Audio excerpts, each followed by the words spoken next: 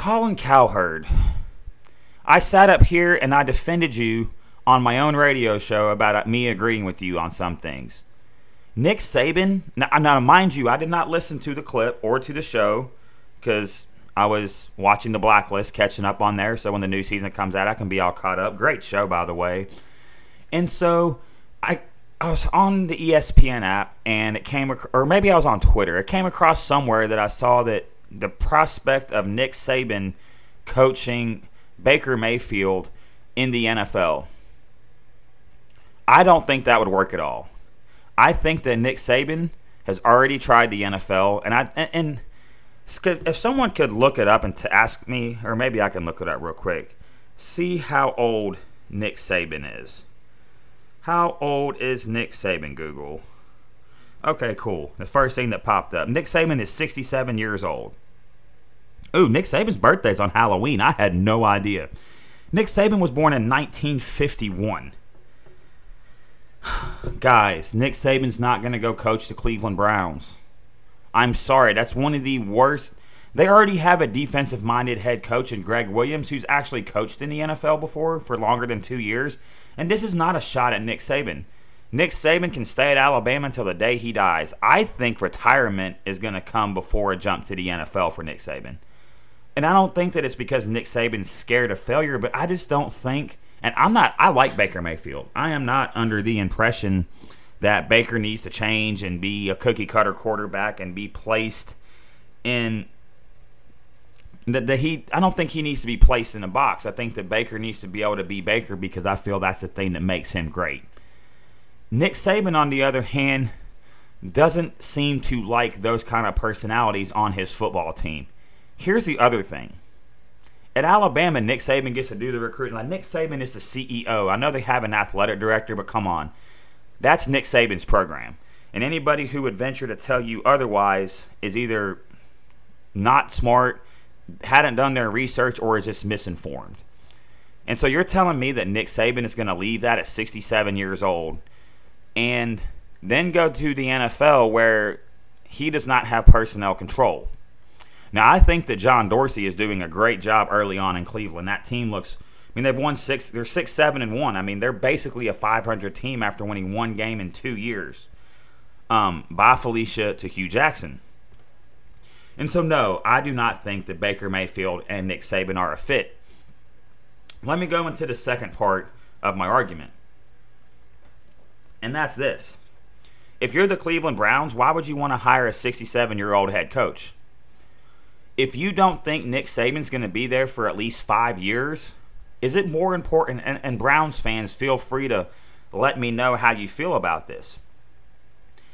Is maybe winning one championship and then having to start all over with the new coach worth it? Or do you want to get a coach in there that you can build around, that you can get his philosophy in there? He can hire his offense. He can get coordinators to run the offense and the defense that he wants to run. He could put his imprint on the organization, because I wish I had my notebook in here with me. Actually, I do have my notebook. And I've been wanting to address this for a long time. If you hear some rattling, I apologize. I'm going to pull out a bunch of notes. And I'm sorry, Jeff. Jeff is the station owner, and I know that he is a big Browns fan. And so I am going to pull out 3 pages worth of notes. And this is not me really trying to disparage the Browns, but this gives you a little bit of history on what the Browns have been dealing with over the course of their history and why I don't think that Nick Saban is a good idea. Okay, so the Browns' reincarnation started in 1999, and I'm just going to go through the list of their head coaches, and I'm going to tell you about their experience. I'm going to give you their record, and only one of them dudes went to the playoffs, which I think this is wrong, so I think one of these guys okay, so we'll leave the playoffs out because I'm missing one of them. Chris Palmer was the head coach from 1999 to 2000. He coached 32 games. He was 5-27.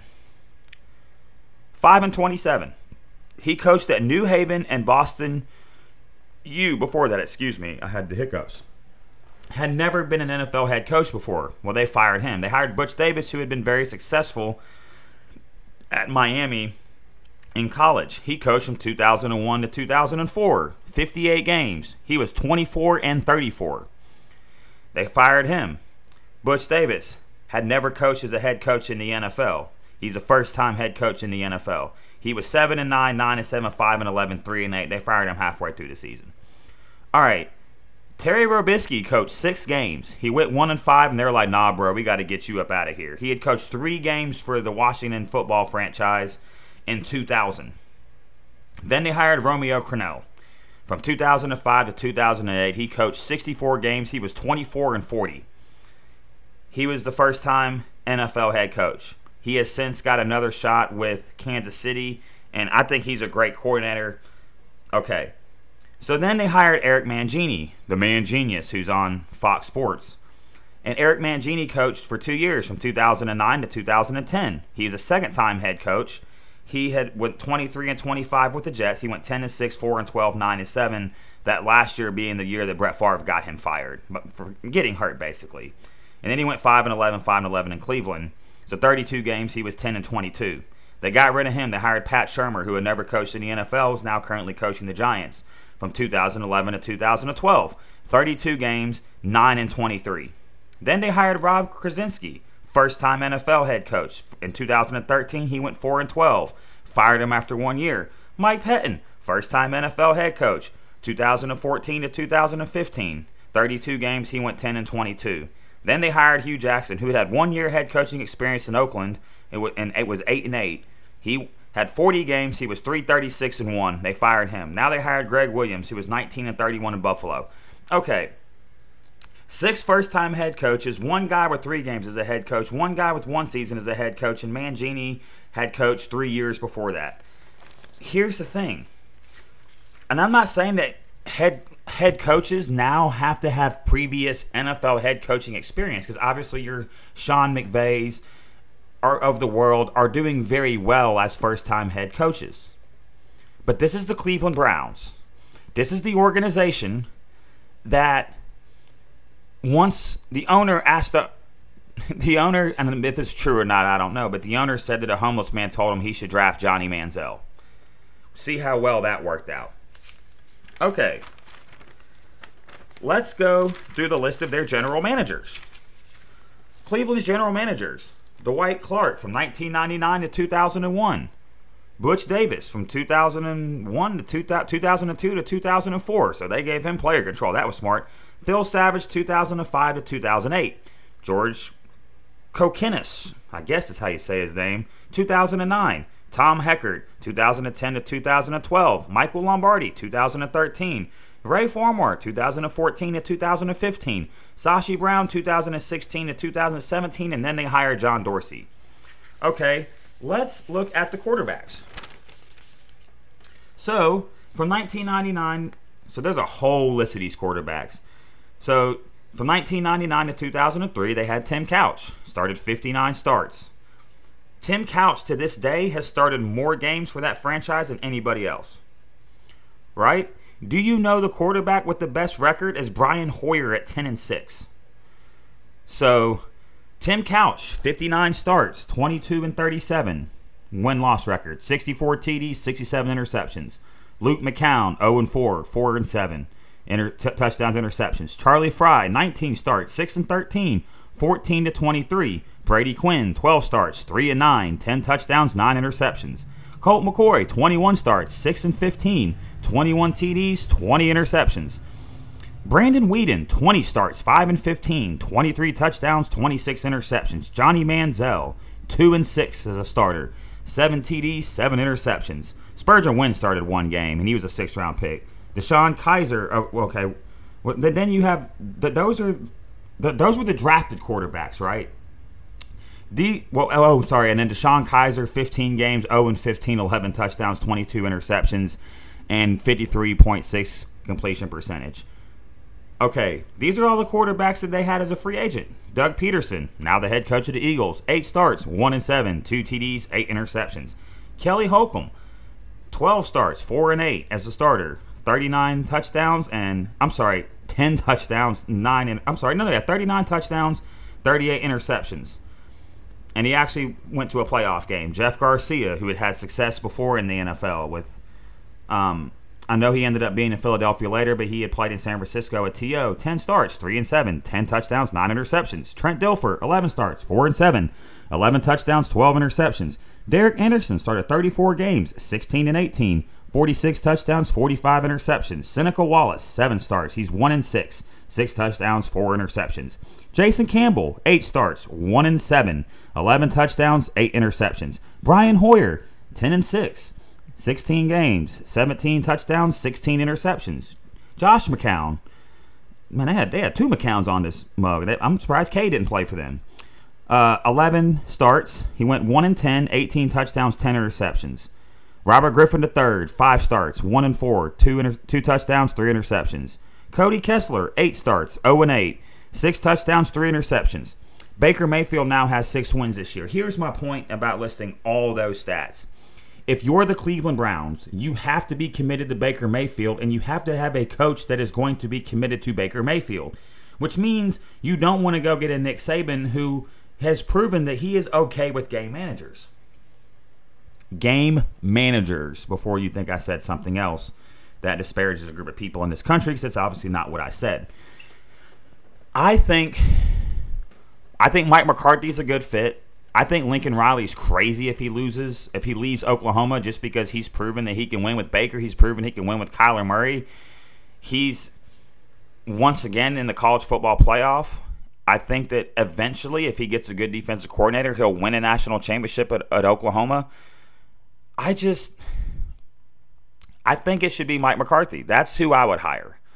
I believe, and Colin Cowherd has said this, and I agree with this. I think with young quarterbacks, they need young offensive coaches. They especially a guy like Baker, who has been sacked way less, yards per pass have gone up, touchdowns to interception ratio has all gone up since Todd Haley and Hugh Jackson. 2 offensive guys were fired on basically the same day.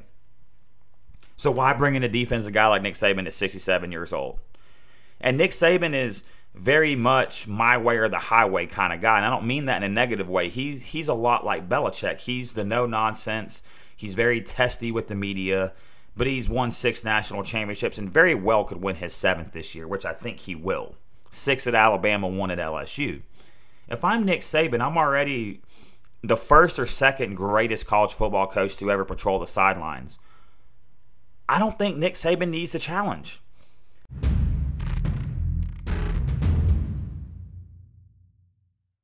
Are we really going to hold those 2 years in Miami against him? They didn't hold those years. See, let's look at some coaches who went from college to the pros and they didn't succeed, and we don't hold it against them. Steve Spurrier, do not hold it against him. And we'll do this in basketball too. John Calipari, Rick Pitino. We remember them from their greatness in college. There's only been one head coach, to my recollection. I'm sorry, there's been a couple of head coaches that have won college national titles and NFL titles. That would be Jimmy Johnson, who won a championship at Miami in college and then won 2 Super Bowls with the Cowboys, and Pete Carroll, that won a championship in college with USC and then won an NFL Super Bowl with the Seattle Seahawks. Harbaugh's been to a Super Bowl, but he's never won on the other side. If Urban Meyer had left Florida and gone to the NFL and then came back and had the success at Ohio State, will we look at him different? So it's only the clowns like Skip Bayless that are holding those 2 years in Miami. And it's not Nick Saban's fault that the Dolphins didn't sign Drew Brees.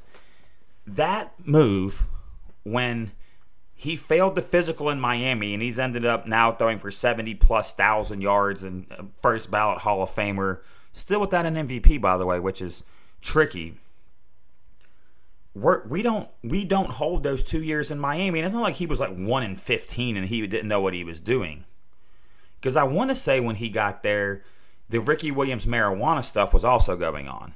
And Saban got out. He was like, you know what, I'm going. And that's why the LSU fans are mad, because he told them, oh, I'm only going to leave because the NFL's been my dream. And then 2 years later, I mean, Nick Saban couldn't have known the Alabama job was going to open, but he took the best job available. LSU fans, come on. I mean, it sucks, but and it kills me because Florida fans feel the same way about Urban Meyer.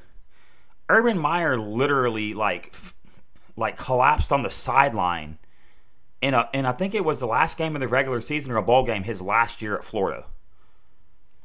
The year after Tebow left. And so then he steps down, works for ESPN for a year, and then Ohio State opens, which is his alma mater, which is where his mentor's from. And people, they're like, oh, man. I'm like, he won you 2 national titles. Urban Meyer has more national titles than Steve Spurrier. He put y'all back on the map.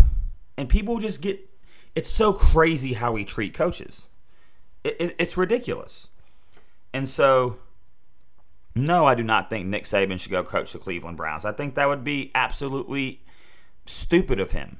Now, I'm not going to tell Nick Saban what to do. He's probably a way smarter man than me. And, hey, if he wants to go to the NFL, then, hey, go to the NFL. Some coaches need that challenge. Some coaches need to go prove their detractors wrong. I don't think Saban's one of those guys. I think Saban is totally comfortable in what he has accomplished at the collegiate level. And so my mic levels are acting real weird. So if you're listening, let me know if everything sounds all right. But it looks like I'm coming across on my Audacity app just fine. Once again, this is the Jesse James Show on 12-ounce. The Jesse James Show on 12-ounce Sports Radio and TuneIn app. We do this every night from 10 o'clock Central to 10 p.m. Central to 11 p.m. Central. Or if you're on the East Coast, it is from 11 p.m. to midnight, Monday through Friday. If you are in the Mountain Time, that would be 9 p.m. to 10 p.m. And if you are on the West Coast, 8 p.m. to 9 p.m. Pacific Time. And so it has been a pleasure doing this radio show. I've got about 7 minutes left until I have to sign off and bid y'all a good night. And so we are going to...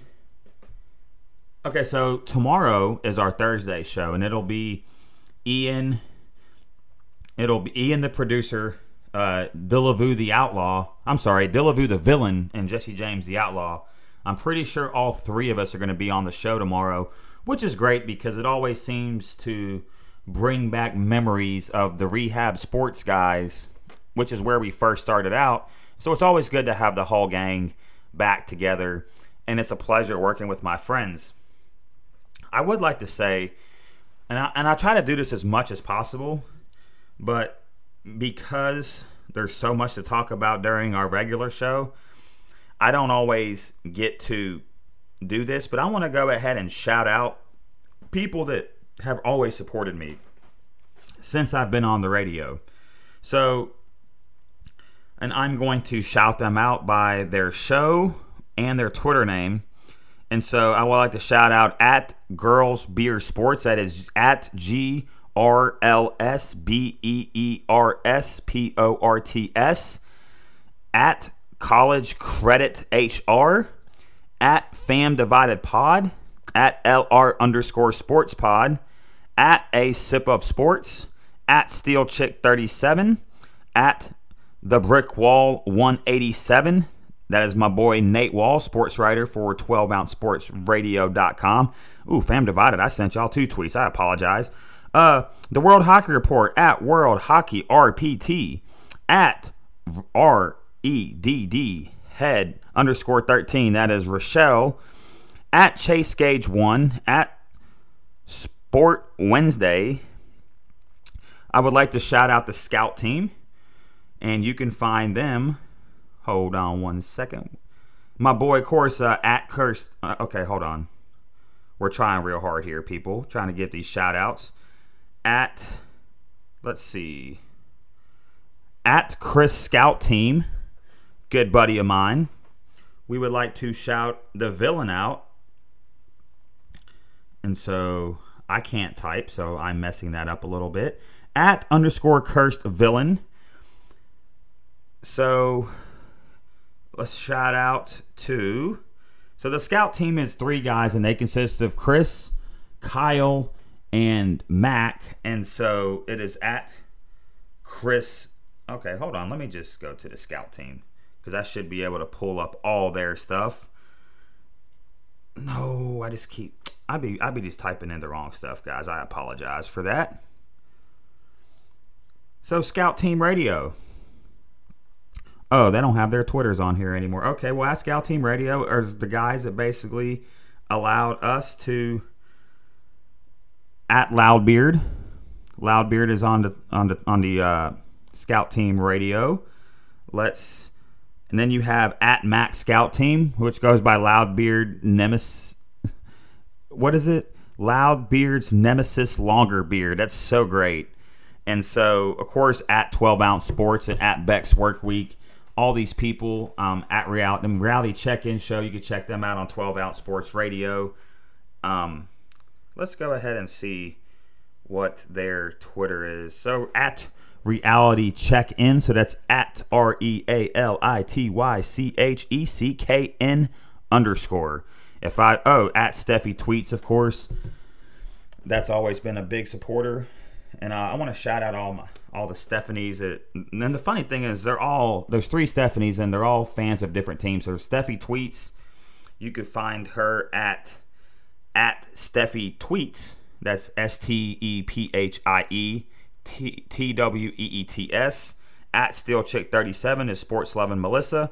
Stephanie, who is, I think, a Browns fan, she is at Stephanie Noel 41. And there's one more.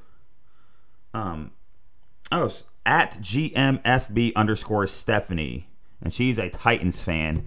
So I always like to give out shout outs to all those people who retweet our stuff. Oh, and how could I forget my boy Primetime, who has a show on this network that comes on right before mine. I think it's on Mondays, Thursdays, Fridays, Saturdays, and Sundays. And that is at POPDIBIASE. That is the Primetime Capper for all of your sports picks. He has been very, very supportive, and we have appeared on each other's shows before. He hasn't been on this show yet, but he will. We also have Dennis the Stat Menace, who is at Culture _ Coach. So to all these people who have basically came on our shows or have been on shows with me before and given your expertise and knowledge, I would like to give you a little promo and say thank you for everything that you have done for us. And we hope to have many of you on our shows. Once again, you can find this podcast on Anchor, Spotify, Apple Podcasts, Google Podcasts, Castbox, Stitcher. Hold on. Let me see if I can. We got about 2 minutes left. I should be able to tell you all the places where you will be able to find this. And so, let's see.